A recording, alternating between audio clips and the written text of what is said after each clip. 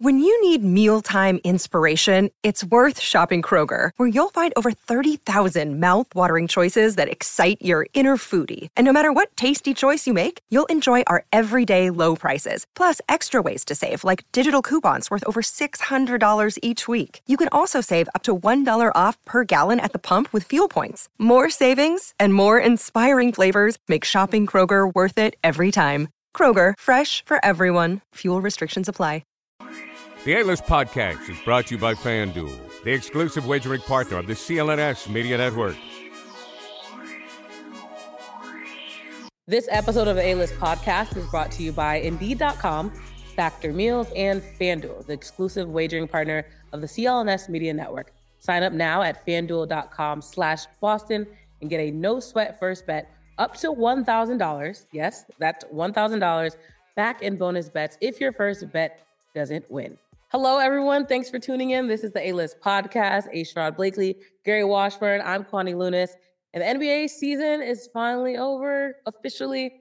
But let's start, of course, this is still a Celtics-centric podcast. We're going to start with the Celtics. They added Charles Lee to their coaching staff. He will be the new associate head coach of the Boston Celtics. He's coming from Milwaukee with that experience as well. He also interviewed for other head coaching vacancies over the offseason, but it sounds like he's going to land in Boston. Let's just start from the beginning. What do you two make of that coaching hire for the Boston Celtics? Go Stroud. Good hire. I mean, go ahead, Gary. Oh, okay. I think it's a solid hire. He's an aspiring head coach. He brings some fresh ideas coming from an arch rival of the Celtics. I think he will bring a very good and positive perspective, just like Sam Cassell will. I think it's the proper move. You've got to bolster the coaching staff, and I think that this is an example that, unfortunately last year, the coaching staff just wasn't up to par. You had guys who weren't experienced. You had guys who were first time in a certain position. You didn't really have NBA veteran player, former player on there. You didn't have a guy that they could really look up to, the players could look up to or listen to or completely know that they've been where those guys have been. So I think the hiring of Cassell fills that role. And then Charles Lee's a guy who commands respect around the league, solid assistant. I said, like, on the verge, this should be his last assisting head coaching job. His next job will likely be as a head coach somewhere. It could be the Celtics. Who knows? But I'm not throwing it out there. I'm just saying, like, who knows? But respectfully, Gary's just throwing it out. No shade. No shade, respectfully. But he lived in. he interviewed for the Toronto job. He didn't get it. The Memphis assistant got it. So he's close. So I think this will be a good stepping stone. Obviously, it wasn't, Milwaukee fired Mike Budenholzer, so he wasn't going to go back to Milwaukee. But this is a new good opportunity for him to be the lead assistant, give Joe some really good, strong point of views and feedback, and hopefully strengthen this coaching staff to the point where it's not a weakness, it's a strength. Yeah, it just felt that, as we kind of look back at last season, there really was this almost musical chairs-like feel about this coaching staff where you had people going around in different roles that they weren't accustomed to, that they didn't really have a ton of experience at, and hoping that once the music stopped, everyone will have a seat and you can just move on and win a lot of games and win a championship. And it didn't happen. I like the Charles Lee addition because he brings not only in terms of experience, but I think he brings a certain defensive mindset that I think they needed to add to this coaching staff. I think he also brings a guy that is young enough to relate to them, but has been through enough to where there's going to be a certain level of respect. Jason Tatum knows all too well what that Milwaukee defense can do and how challenging it can be for you. Same thing with Jaylen Brown. So he's going to come in with, I think, a different kind of respect that they need in that lead, associate head coach role. And the other thing, too, and Gary, you kind of alluded to it, but I'm going to just take it a little step further. He's going to make Joe Mazzulla better because Joe Mazzulla knows that if he doesn't get better, guess what? They kind of got somebody who is very similar to you in terms of experience, in terms of all those things that you want to check off the box, who's right next to you. So if you don't get better, they got somebody who can take your spot. I think that's going to be a good thing for Joe Mazzulla and Celtics. I think it's going to make them better. It's going to make Joe a better coach. And it's going to make this team, I think, get one step closer to the ultimate goal, which is to win a championship. What do you think are the skill sets that he brings to the table for this team, other than the obvious ones that you mentioned?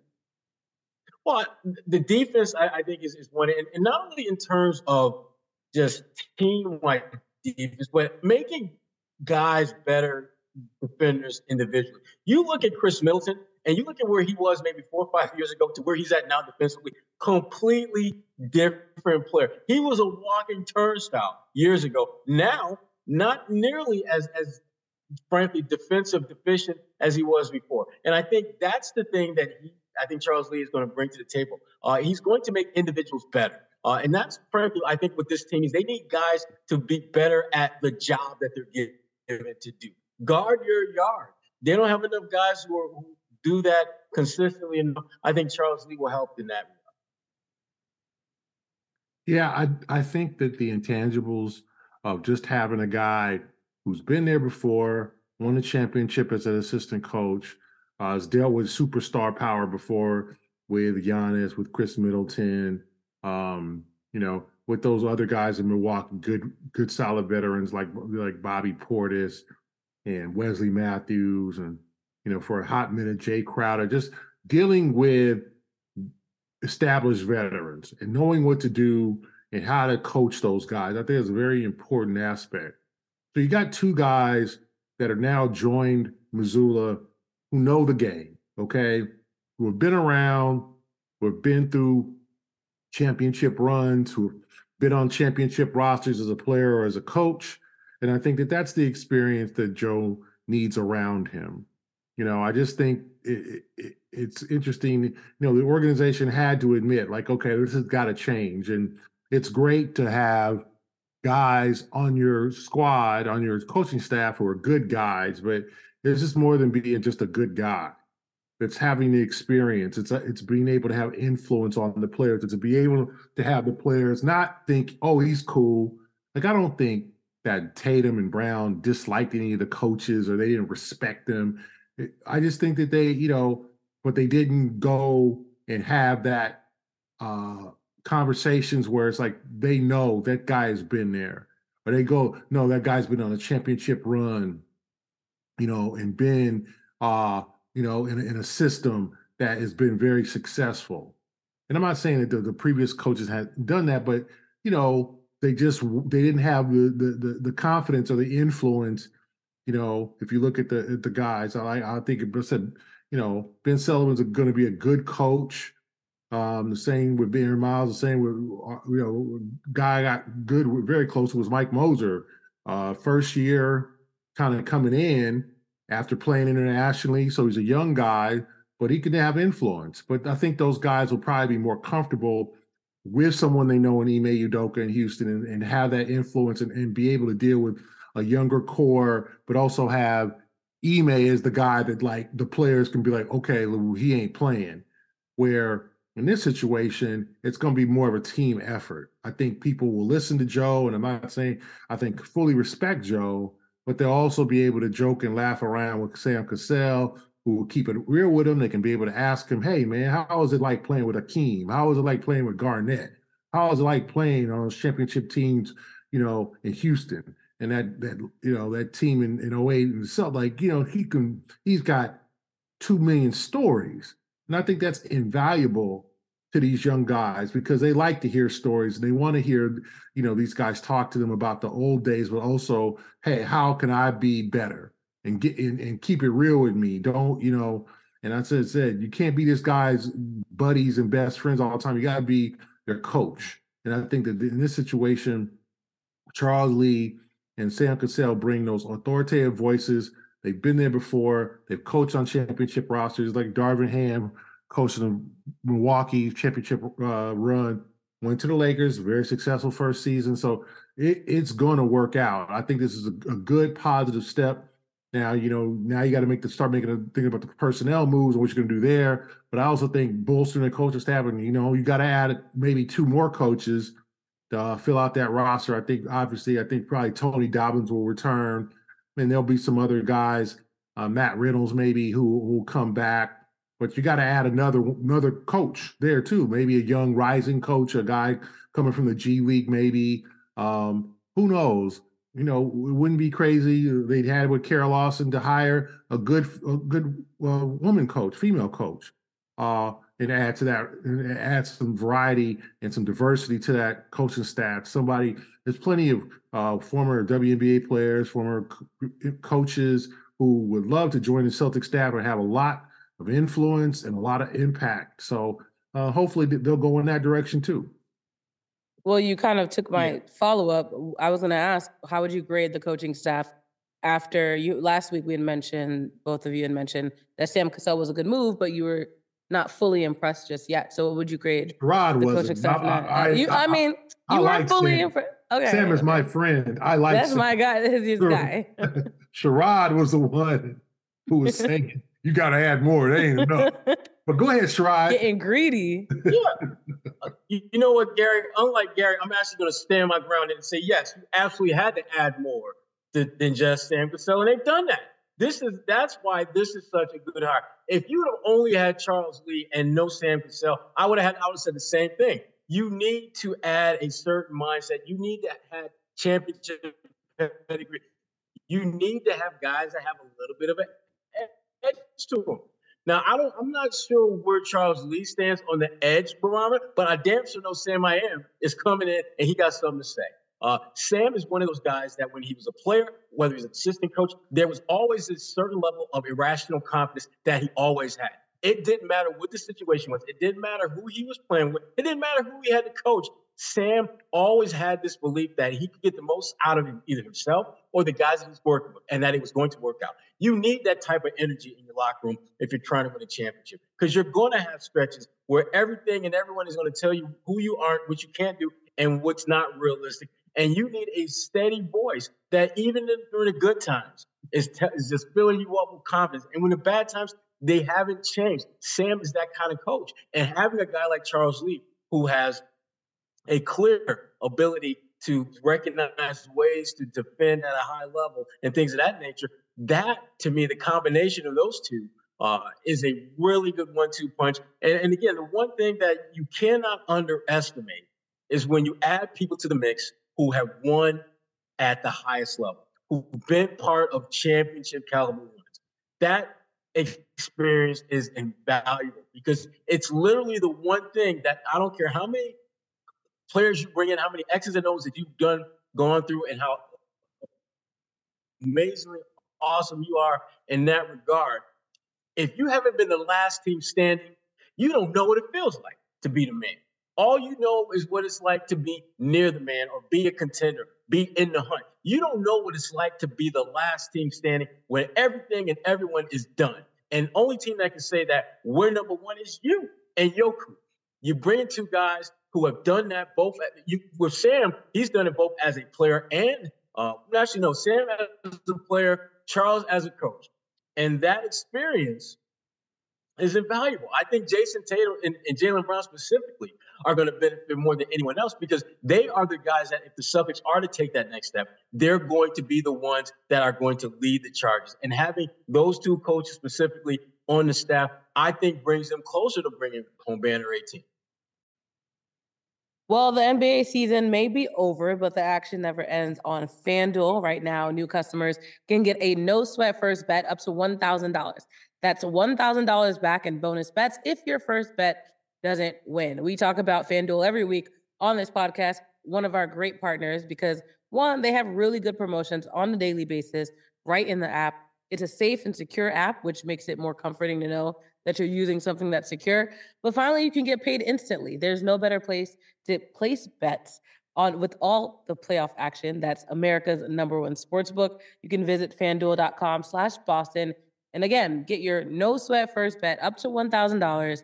That's FanDuel.com/Boston. FanDuel, the official sports betting partner of the NBA. 21 and over in select states. First online real money wager only. $10 deposit required. Refund issued as non-withdrawable bonus bets that expire in 14 days. Restrictions apply. See full terms of FanDuel.com/sportsbook. FanDuel is offering online sports wagering in Kansas under an agreement with Kansas Star Casino, LLC. Gambling problem?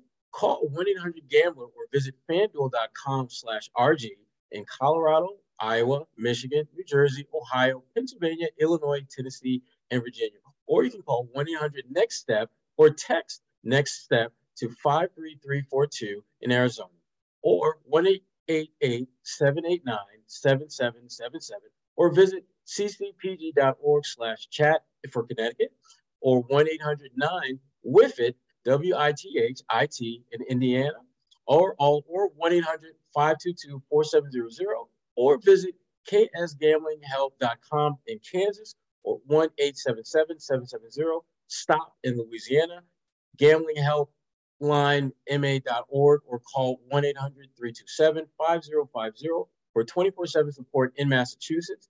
Visit www.mdgamblinghelp.org in Maryland, 1-877-8-HOPE-NY, or text HOPE-NY, that's 467-369 in New York, or 1-800-522-4700 in Wyoming, or visit www.1800gambler.net in West Virginia.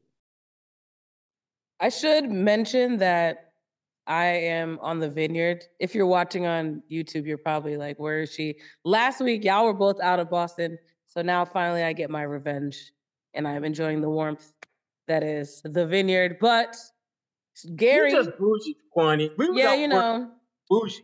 Black and bougie. I just needed to put that out there. But Gary, last time he was in Miami, obviously the season's over. The series is over. The Nuggets are the winner. We're going to actually talk about in a second the conversation that you had with Dorchester's own, but let's just recap the game, the series in general. The Nuggets, they win their first NBA title with that Game 5 win over Miami. Jokic, the finals MVP. Very, very, very well deserved. 30.2 points per game, in that game, actually, in that specific game, it was 30.2 points, 14 rebounds, and 7.2 assists. Jamal Murray gets a title as well. What did you two, we all kind of predicted this, but what do you think about Denver finally winning it? Go ahead, Gary. Show us some love. Well, I think it was an outstanding performance by the Nuggets. Basically, they outplayed Miami besides one quarter of the series in Game 2, but the other 4 games. And Miami played well. You know, they were not going to go out without a fight. They played hard, but their problem was offense. You know, they just couldn't score enough. 89 points last night. I think they only scored over 100 once in the series. It's not acceptable. And I know for Celtic fans, it's frustrating because if you look at the numbers from Gabe Vincent, Max Strus, and our friend Caleb Martin, they were not good in the series. They were not good in the series. And, you know, people can come up with certain reasons as to why, you know, what did the Nuggets do differently? Did they just play better? I think that they did play better defense than the Celtics. And in the series, they ran out the shooters. They were aggressive. They learned. They didn't handle the zone great all the time, but they handled the zone good enough. And they were able to come out with some good defense and also, you know, some timely offense. And that's the thing. And you know, Jokic is a great player. I think the world can see now that he's the best player in the league. He just has that, you know, 30, like you said, Kwani, 30 points, 14 rebounds, 7 assists in the series. Jamal Murray, 21 and 10 assists. Aaron Gordon had a solid series, shooting 60% from the field, 14 points. Bruce Brown, Dorchester's own. You know, Michael Porter Jr. was not good in the series at all, but he had his moments in Game 5. And if you look at the Miami Heat, you know, not a good series from Jimmy Butler, 41% from the field. Gabe Vincent, 33% from the three-point line. Caleb Martin, 33% from the three-point line, 7 points. I mean, it's a crazy the numbers. I mean, if you look at the numbers, I mean, if I do my hood math here, Vincent. We love Hood University math. Yes, Vincent, Martin, and Strus were combined. They hit 21 3-pointers in the series combined. I think they hit 50 against the Celtics in the 7-game series. So they were 21 for, let me see here, 30, 45. Carry the 2, then a 1. Carry the 4 and then divide by 7. And of course, you get. They were 21 for 77 from the 3-point line in the series. 21 for 77 from the 3-point line in the series. So, I mean, Celtic fans, you know, I'm sure they're frustrated because they kind of they leveled out. 27%. They shouldn't be though, because then they would have got demolished by Denver as well. Yeah, some people. I mean, I think they would have provided a better series because they had more offensive weapons. But I just think Denver was a team that was locked in. It was a very, very dominant, very deep team. They played strong defense, and as I said, I think the Celtics just, you know what, like they dropped the ball. They should have been in the finals. People were telling me that, you know, throughout the series, you know. That there was, you know, the Celtics botched the whole thing, and it'd been a good series. Now with the Celtics, well, I don't know, they might have lost in 6, but I just think you saw one matter of luck, or fortune, in terms of just like the Miami hit a lot of big shots in that series. I watched Caleb Martin throughout this series against Denver with open shots, and I was like, oh, he gonna hit that. He hit that against Boston, clank, like. He just wasn't himself. He didn't get a lot of shot attempts. But the defense and the Nuggets adjusted. They watched the Celtics series, right? 1, run these dudes off the line. Make them shoot contested 2s. Don't leave them open for 3. 2, you're going to have to let somebody go off, and it was Adebayo. But you know Adebayo ain't hitting no 3s. So let him go crazy with the 2s.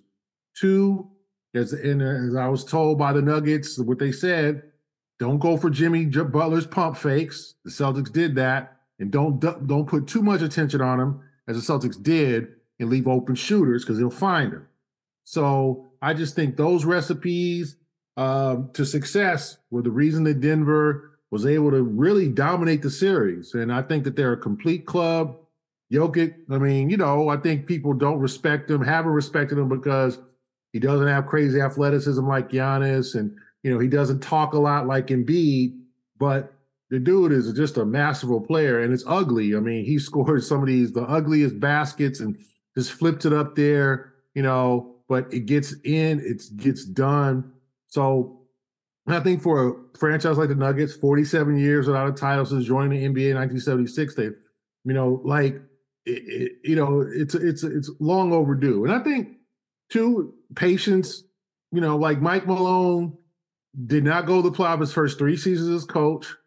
Remember, without Jamal Murray, who was hurt last year, they lost in the first round last year to Golden State. Like it was people were like, that's when people were like, wait a minute, Jokic is, you know, it's a fraud. Like you don't get no team wins. But when you stick with the process, you stick with the plan, and I think that might be a kind of a nod to the Celtics.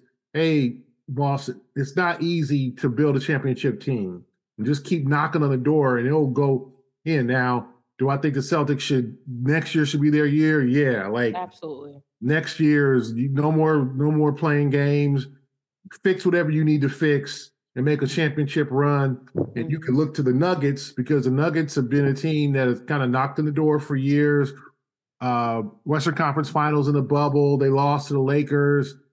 Conference semis, you know, they've been there, but never been able to get over the top. But this was their year. Remember, when they entered the playoffs, some people thought Minnesota was going to give them a real tough series. They won in 5. Then most people predicted that Phoenix was going to get them. They won that in 6. And then some people predicted the Lakers were going to get them, and they swept the Lakers. They were 16-4 in the playoffs. So outstanding job. And I just think it shows the things the Celtics did not do. They did not learn their lesson. And it was more than just luck that Strus, Vincent, and Martin weren't good. It was defense. It was attention. And maybe that who knew? I don't think anyone knew Caleb Martin would be such a difference maker in the Eastern Conference Finals. But you can't. They gave too many open shots. They put too much attention on Jimmy, and I think Denver was right away was like, okay, we got to give something up. It's going to be Adebayo, okay, and someone else is going to have to beat us. Besides, it's not going to be these guys just shooting open threes. So they didn't. They missed. And, it's frustrating for Celtic Nation, but Denver deserved it. Yeah, I mean, Denver definitely deserved it. But when I look at Miami's run, it was a fairy tale run for so much of the postseason. But let's be honest. At some point, the clock was going to strike midnight, and Miami Heat were going to be exactly who we thought they were. And we saw that against Denver. And all it took to unlock them getting back to being who they were was to force them to make tough plays, force them to shoot with hands in their face, force them to defend, not just on the perimeter, but defend guys who are cutting to the basket, who are ready to catch and finish at the rim. Force them to become uncomfortable because the Celtics did everything but that. And that, to me, was Miami's demise. They weren't prepared to play a team like Denver because frankly, so much of what they did against the Celtics, they weren't going to see that type of comfort from the Denver Nuggets. So they were ill-equipped to deal with the force that Denver came with. Flip side, Denver, they played like a team that had everything. They played every game like it was Game 7.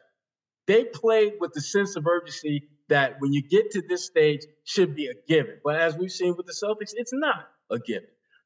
Denver is the blueprint from an approach standpoint that if you're the Celtics, you want to mimic. You want to play with that sense of urgency from the opening of tip of Game 1 to the final horn sounding in Games 5, 6, or 7.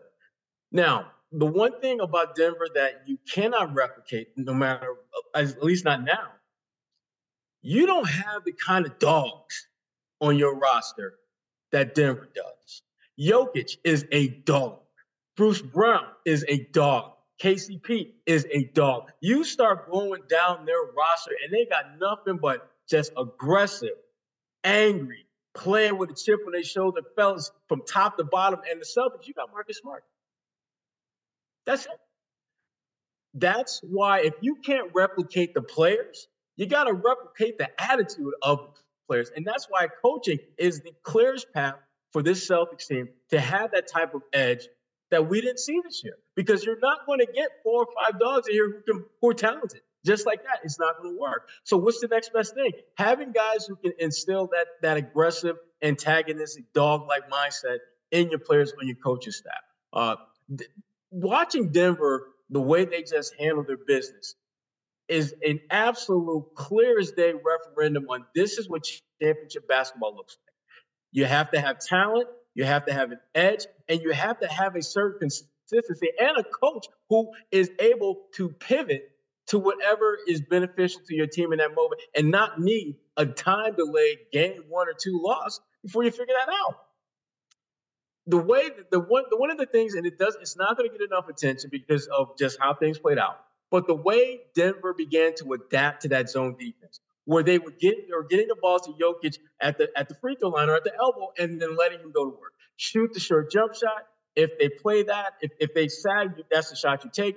If they collapse on him near that elbow, you've got so many guys cutting, there's going to be a layup. And if they take away the cutter, and if they do a good job defensively on you, you're going to have 1 or 2 guys open in the corner for a corner 3. And they started to just chip away at that Miami zone with that going on. Oh, Miami zone too long because they realized they figured it out. So yeah, I mean, I think the Celtics have to take the next steps, and I think what I was saying was General Manager Calvin Booth, like he loaded the roster with talent, and some of those guys didn't play. They had a lot of guys who, like DeAndre Jordan and Ish Smith, and guys that were, quite honestly, who probably could have played at other NBA teams, gotten some minutes, but not everybody can play. But you load your roster with talent, and you have. And, they drafted well. Christian Brown, the kid from Kansas, who was a wonderful player off the bench for them. that you gotta hit on some of these guys, right? You gotta, you can't, you gotta do what's right. You got to do it right sometimes. Reggie Jackson didn't play, and he was on that roster. Like, you loaded the players with talent, and got a good rotation. That team, you could just see the chemistry. Those guys like each other. They like playing together. And the one thing that I'll just say, all of them had a role, and the Celtics have to do a better job of defining roles. You know what I'm saying? Sometimes, like, it was just too much. Some of these guys didn't, Marcus Smart trying to do one thing, Tatum trying to do another, Jalen trying to take over. Like, everybody knows their role. And the one thing that I just noticed from Denver was, we could be a mess offensively, but damn it, we're not going to let that affect our defense. Because that was the case. They were not good in Game 5 offensively. They weren't. But they held Miami down, held them to, I think, 30% shooting in the second half, and basically grinded out a win. And I think those are the games that the Celtics those are the type of games Celtics have to win sometimes. You're not going to win 120 to 110 or 120 to 105. Like, everything ain't going to be pretty. You got to grind some games out. 94-89. That was because I don't, like to say, well, the Celtics should have swept Miami. No, Miami too good for that. They should have won that series in 6. And, you grind out games like Game 2 in the series where they fell apart and the whole Grant Williams, Jimmy Butler thing. That's a game you grind out and you win. Like, you got to win those types of games. The Celtics are good at pulling away and blowing teams out. They led the league in point differential. It's when the games get close and tight and they've got to execute. And Denver was able to execute down the stretch, and not necessarily great all the time, but just even them up, hold off Miami, get that one key rebound, that one key play, because Jimmy Butler almost single-handedly brought them back in the fourth quarter, but the Nuggets matched bucket for bucket, then played enough good defense to force a turnover and make those winning plays. So the Celtics have a lot to work on. They have the talent, they have the blueprint, but now it's time to carry it out. Continuing that conversation that we had about what Miami had to deal with the Nuggets, what do you two make of the Denver Nuggets? What couldn't the Celtics learn? Hopefully they were at least tuning into some of the games. What do you think the Celtics learned from that potential dynasty? That's still to be determined. Well, I think Denver, you can talk about them winning or being a dynasty because, one, they just won a championship. But two, you look at their core group and there's no one up over 30 in their core. So they still have guys that are either at their peak or pretty damn close to being at their peak and are going to be there for at least another 2 or 3 years. So the potential is absolutely there. If you're the Celtics, I think you have to understand and embrace the fact that you need to maximize moments of greatness, moments where you can be the absolute best in the world. And they failed to do that. They failed to do that last year when they were up in Golden State series in the finals. They failed to do that in the conference finals where they spotted Miami a 3-zip series lead and damn near got all that back. I would say if it wasn't for a Jason Tatum ankle injury, they probably would have pulled off the miracle comeback and advanced to the finals. They don't do a good enough job of having the sense of urgency you need to at this point. You are a team that's built to win a championship. Their talent alone is not going to get it done. You look around the NBA, as talented as the Celtics are, there are at least 2, 3, 4 teams that from a talent standpoint, top to bottom, are right there with them. The difference, effort, energy, sense of urgency. And they don't play with enough of that. And when you look at Denver, the one thing when I watched them play, the thing that jumped out to me more than anything else was Denver didn't have that many what I call empty defensive possessions, meaning guys were getting wide open shots. Miami didn't get a lot of wide open shots in this series. And when they were close, they fought under screens. They fought over screens. They banged around the basket. Denver did everything you're supposed to do to claw, scratch, fight, bite your way to a title. And the Celtics, it seems like they don't want to get dirty like that. You want to win a championship? It needs to get messy. It needs to be ugly at times. I mean, hell, as we pointed out, Game 5 was 94-89. That is not what you want to see in a final, championship caliber game. But that's what Denver needed to do to get the win, and they were willing to make the sacrifice to do that. Will the Celtics at some point get to the postseason and play with that sense of urgency and make those sacrifices with some consistency? We're waiting to see if that'll ever happen. And we're welcoming in a new partner of the A-List podcast, FactorMeals.com. During the prime spring season, you need wholesome, convenient meals to energize you for warmer, more attractive days and keep you on track to reach your goals. Factor, America's #1 ready-to-eat meal kit, can help you fuel up fast with ready-to-eat meals delivered straight to your door. You'll save time, eat well, and tackle everything on your to-do list. As someone who spends a lot of time on the road, particularly this time of year in the playoffs, Factor Meals is exactly what I need. Often you don't have time to prepare your meals in advance and go through all that process. Sometimes you just want to get a healthy meal, and you want to get a healthy meal in quick, no time required to prep it and things like that. And Factor is exactly what you are looking for. With 34 plus chef-prepared, dietitian-approved weekly options, there's always something new to try. Plus, you can round out your meal and replenish your snack supply with an assortment of 45 plus add-ons, including breakfast items like apple cinnamon pancakes, bacon and cheddar egg bites, and potato, bacon, and egg breakfast skillet. Oh my, this is sounding good. Want to budget this month by cutting back on takeout? Get Factor instead. Not only is Factor cheaper than takeout, but meals are ready faster than restaurant delivery in just 2 minutes. And here's the thing, the tip, you can tip yourself because you've earned it. Head to factormeals.com/A-list50 and use the code A-list50 to get 50% off your first box. That's code A-list50 at factormeals.com/A-list50 to get 50% off your first box. Yeah, well, I think the Celtics have to play the season with a level of force, anger, and just play mad. Like, I know it's one game at a time, and we got another one tomorrow, and you can't take every game. Like, they got to go through and get that #1 seed, iron out all the issues. You can't.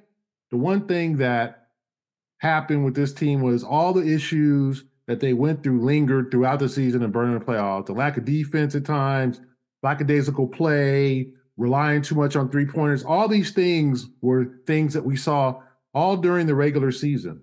Big blown leads. We saw that all during the regular season, and they were never addressed and never improved. And the Celtics they were good enough to get away with those mistakes. And let's be honest, this team won 57 games. If they played sharp basketball more, they could have won probably 67 games. There's easily 10 games you can point to throughout the season that they lost that they probably could have won or should have won. So I'm not saying this team should have won 67 games. You're going to have games that you blow. You're going to have leads that are blown. You're going to have times where you just don't have it. But I think the Celtics have to play with force throughout the season. And Denver won less games. Denver won 53 games during the season. But Denver locked it in during the playoffs. They didn't mess with their food.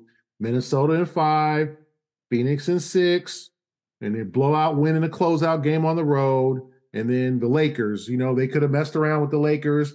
They took the first 3. The Lakers gave them their best shot in game 4. Nuggets fought and got that one too. And then they come into the series really, with a long rest, fresh, ready to go, and they took out the Heat in 5. So they didn't play with their food. The Celtics, it's all up here too with the Celtics. Focus, not playing lackadaisically, playing hard on defense all the time. Don't let your offense affect your defense. All those things they can learn from the Nuggets. Nuggets weren't a perfect team, and it probably would have been a very competitive series if the Celtics had played them. But I can't guarantee you the Celtics would have the same focus as the Nuggets did. I don't know. Because the Celtics basically lost the first, they thought in game 1 against Miami, they were up, I think, 12 in the first half. They thought, okay, we figured these guys out. This is not and then that 46-point third quarter changed the entire series. Miami, then they ended up losing the game. Game 2, the Jimmy Butler situation, and then game 3, they gave up.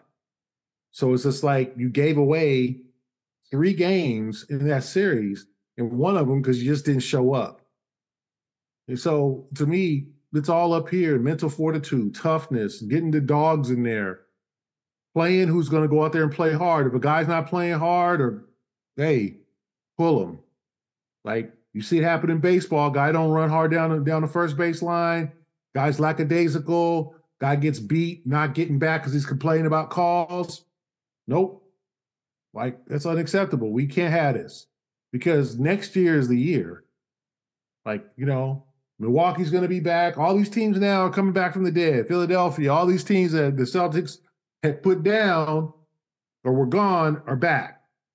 So the Celtics are going to have to realize that it's going to take more than what they provided last year. It's going to take more. Everybody, Jason, Jalen, like more focus, fortitude, not playing with your food. Oh, this team doesn't have this player.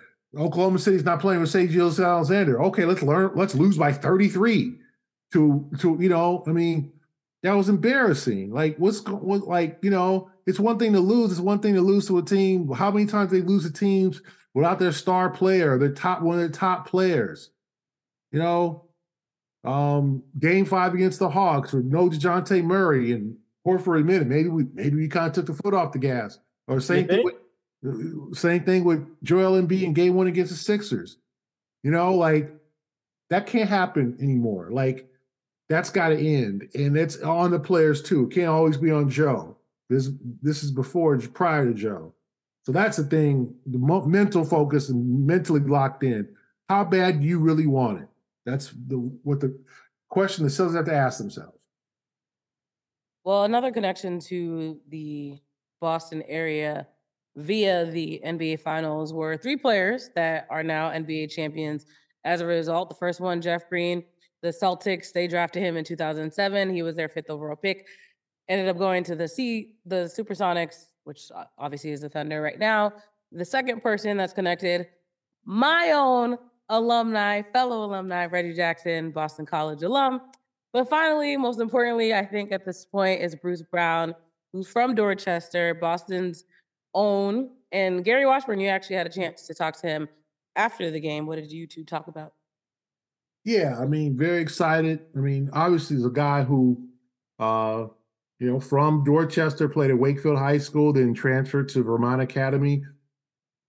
Because as you guys know, if you're a D1 prospect in Boston, generally you got to go to prep school. Like, it's just the way it is. It's I think Shabazz Napier might be one of the only few players that come out of a Boston City high school and go and have be a top D1 player. Most of the players transfer, and so he went to Vermont Academy and then played 2 years at the University of Miami. Came out, was a 2nd-round pick, and went to Detroit. Found his footing there. He credited Dwayne Casey. Yeah, Sherrod, Detroit. Credited Dwayne Casey for discovering him and giving him an opportunity to play. Then he went to Brooklyn. And he thought that this summer, and I think everybody thought after his good series against the Celtics that he was going to get really, really paid. And it didn't happen. He got the 2-year, $13 million deal with the Nuggets with a player option for this summer. I think he'll decline and go out on the market. As he should.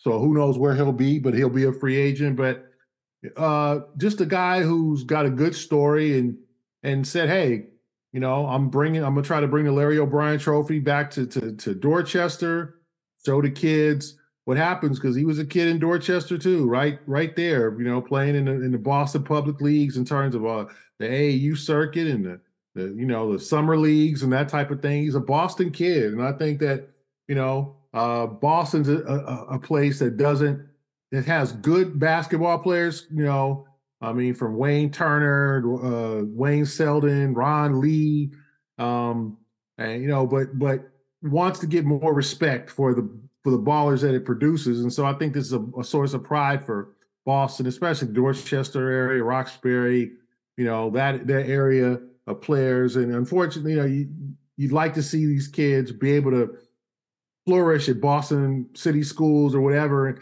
Unfortunately, instead of having to go to prep school, but that's just the way it is, obviously, in this system.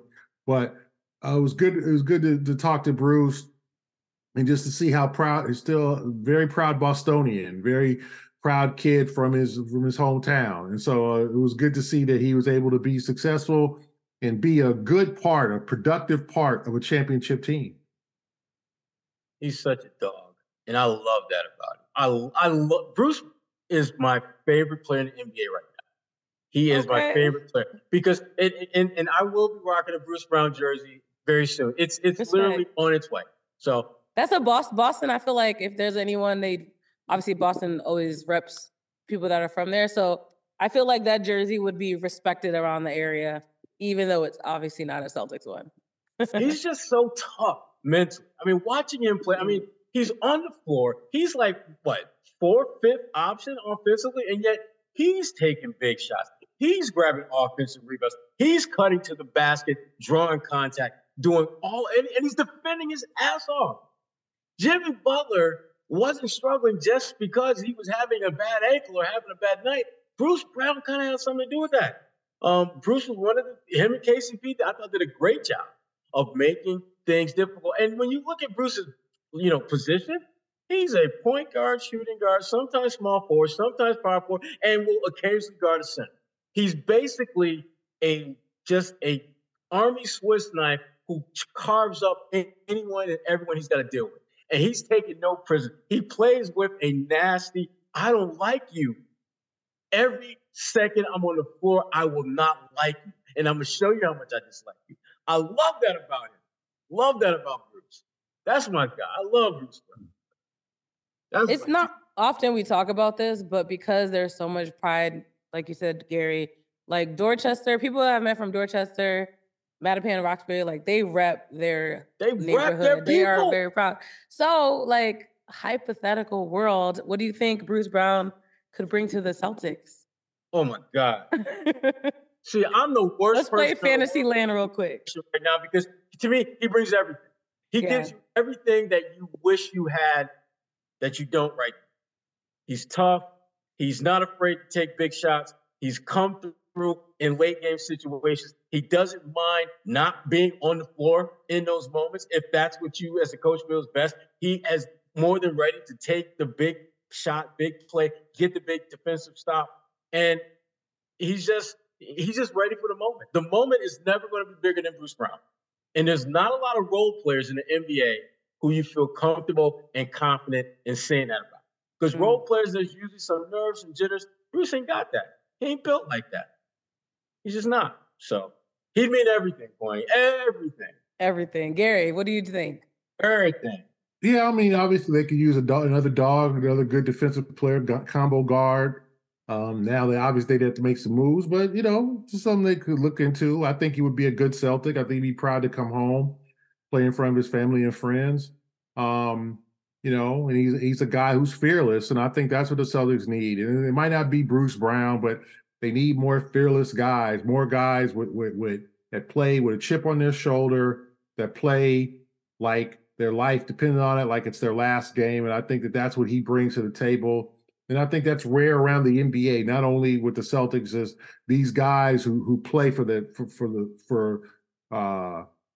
their hearts, leading with their hearts. And I think that's an important thing. And so it was good for him to see, to not only sign with Denver, but etch out an established role and be a key part of that team, and I think that's the thing. And you could tell that team is close, They're close. Those guys like each other. They've all been through a lot. Brown's been with 2 other franchises.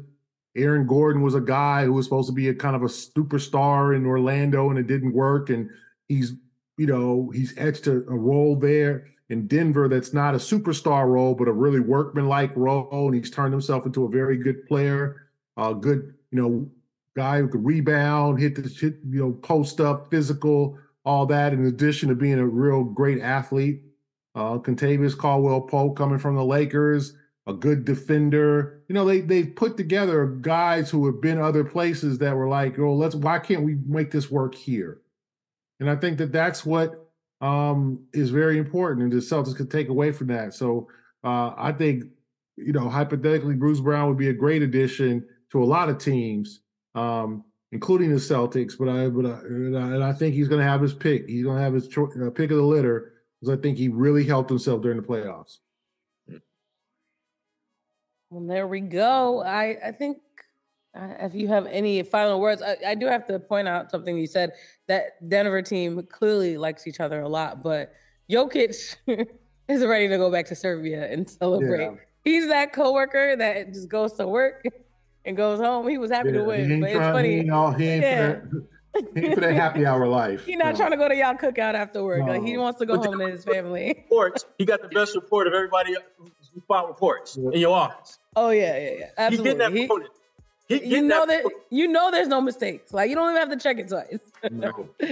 No, shout out to him again for being the Finals MVP. Well deserved. That was a great series to watch, and seeing how Denver has kind of elevated their city as a result.